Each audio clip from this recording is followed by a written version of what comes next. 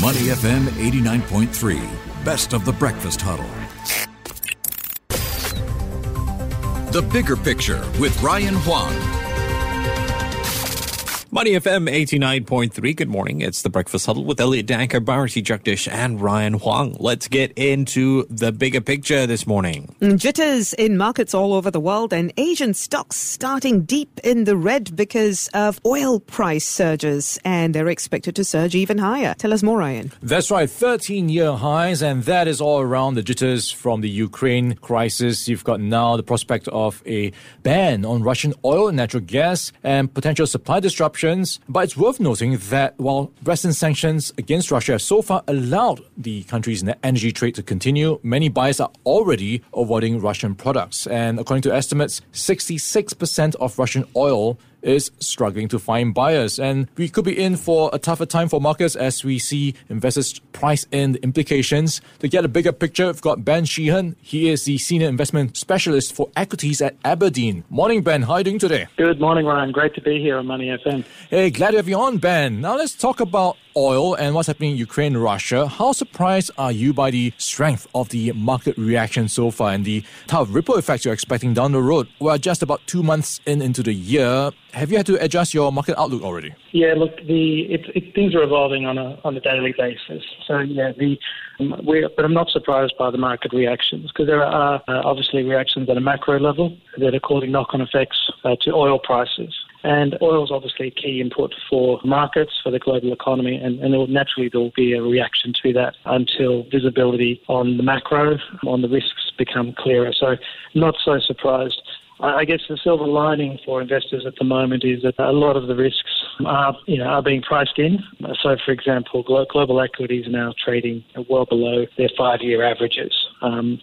So while risks are present, it is somewhat priced in. Okay, and if you look at the past years, we've had many stimulus measures, QE. Now we've got central banks trying to normalize policy. Do you think this is going to just derail those plans right now to hike rates in time to come? Actually, investors' risk appetite actually remains generally fairly high, notwithstanding the current volatility. So the last decade has been a golden era for equity allocations, and we see generally a continued supportive backdrop. In part, this is driven by opportunities for capital growth potential and a dependable source of yield via dividend. It is also driven by the relative attractiveness of equities over bonds. So a rising bond yield environment is problematic for bond investors. So not only are they facing scarce yields, a rising yield backdrop will also mean headwinds for total returns. Rising rates can be at risk to equities performance. However, the likelihood of a return to rate levels seen in the past remains unclear, and knock-on effects on markets will vary depending on the extent of the tightening cycle. The Fed rate cycle is starting from a very low or rock-bottom base, so while rates may move higher, they are not certain to be high by historical standards.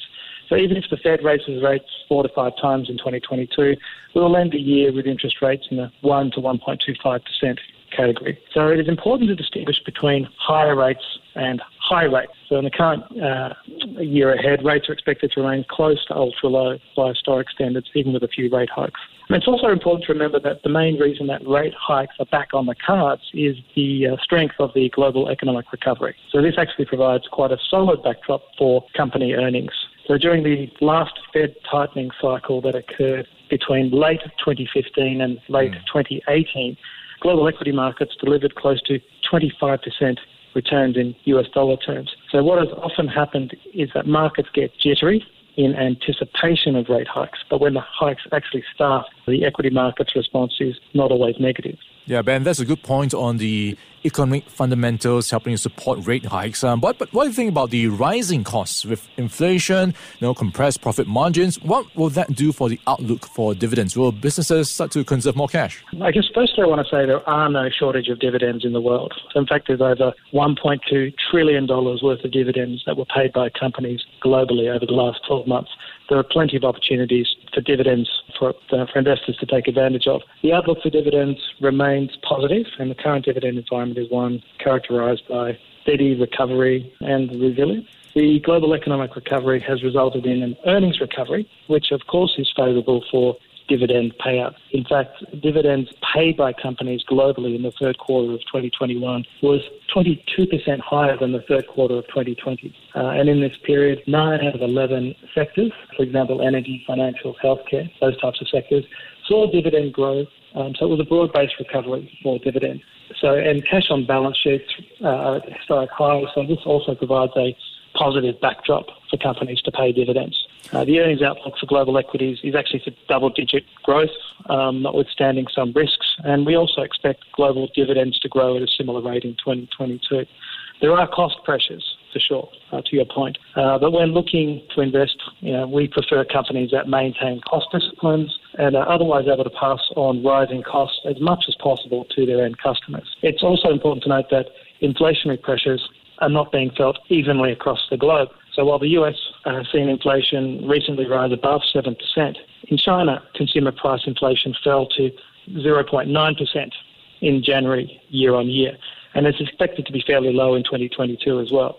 So this is part of the reason policymakers in China have been moving in an easing direction, which is in contrast to the tightening direction of travel for other major economies. Ben, we've got to wrap things up. You mentioned energy is one of the sectors to look at. And also, you mentioned China as well. We've just heard over the weekend announcing a 2022 GDP growth target of 5.5%. That is the lowest in more than 3 decades. So it kind of signals we could be in for some more accommodative policy. Is that going to be where you should be looking for companies paying dividends, China at the top of the list? Yeah, so China is definitely part of our investment universe. So I think it is an important market for us, and as is the rest of Asia. But we're also seeing dividend opportunities globally. So there's good opportunities within Asia and within China, but also outside of China.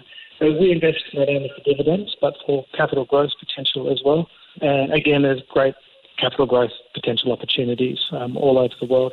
Asia, China is characterised as a growth region and has some fantastic companies. And in recent years, it has not actually delivered the same growth in equity returns as other regions. So global equities has actually outperformed Asia-Pacific equities by about 80% over the last decade. So our focus is on dividends, yes, but we're also looking at the total returns, which are made up of both capital growth plus dividends. All right, Ben, it's been great chatting with you. We've been chatting with Ben Sheehan. He is the Senior Investment Specialist for Equities at Aberdeen. Ben, thank you so much for your time and have a great week in advance. Thanks, Warren. Great to be here. Before acting on the information on Money FM, please consider if it's suitable for your own investment objectives, financial situation, and risk tolerance. To listen to more great interviews, download our podcasts at moneyfm893.sg or download our audio app. That's AWEDIO. Available on Google Play or the App Store.